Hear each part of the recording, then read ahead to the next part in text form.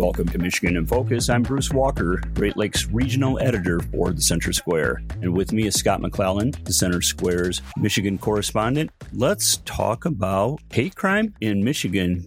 Under bills teed up by the Michigan Senate, the bills aim to make intimidating speech a felony punishable up to 5 years in prison and a $10,000 fine. The House already passed it. These bills, according to the story that you wrote, will expand the definition of a hate crime if someone maliciously and intentionally does any of the following to someone based on an actual or perceived characteristic of that individual. So does that mean I can't pick on you for your mustache any longer? For my mustache, for my height, I mean, you name it, and it could be perceived as intimidating.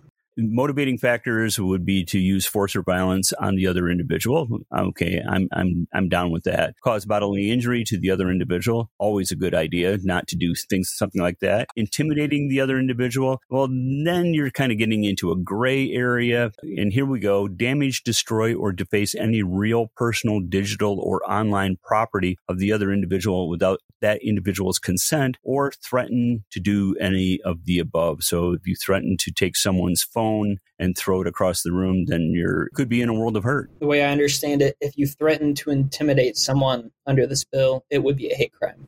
I've read some other interpretations of this bill, and all of them seem to say that it's written rather vaguely. And you talked to attorney David Kalman on this. And for those who don't recall, during the pandemic, David Kalman was the individual who stood up for the barber in Owasso who went against the pandemic orders from the governor. What did Kalman say to you? He told me that the bills are unconstitutional, and if they were enacted into law, Michiganders could be charged with a felony for talking about trans issues or refusing to use someone's pronouns. He told me that to frighten or intimidate or harass someone does not amount to unlawful violence. He said that if these bills were enacted into law, then they would have a chilling effect on people's speech.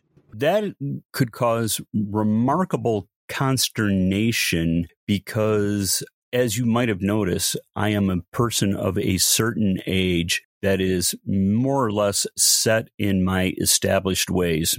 Nobody really sets out to do that on purpose, but even accidentally, if a person takes offense at something an older person such as myself might say, you could end up paying a major fine. That's what this bill says, yeah. But then again, the Senate did back off of this yesterday when they also passed the budget. So it's unclear if this bill is still part of their agenda. All right. Well, so it seems to me that all sides are going to capitulate to a little bit of common sense here. Listeners can keep up with this story if there's more to tell, and more at thecentersquare.com. I'm Bruce Walker, Great Lakes Regional Editor for the Center Square. Please subscribe, and thank you for listening.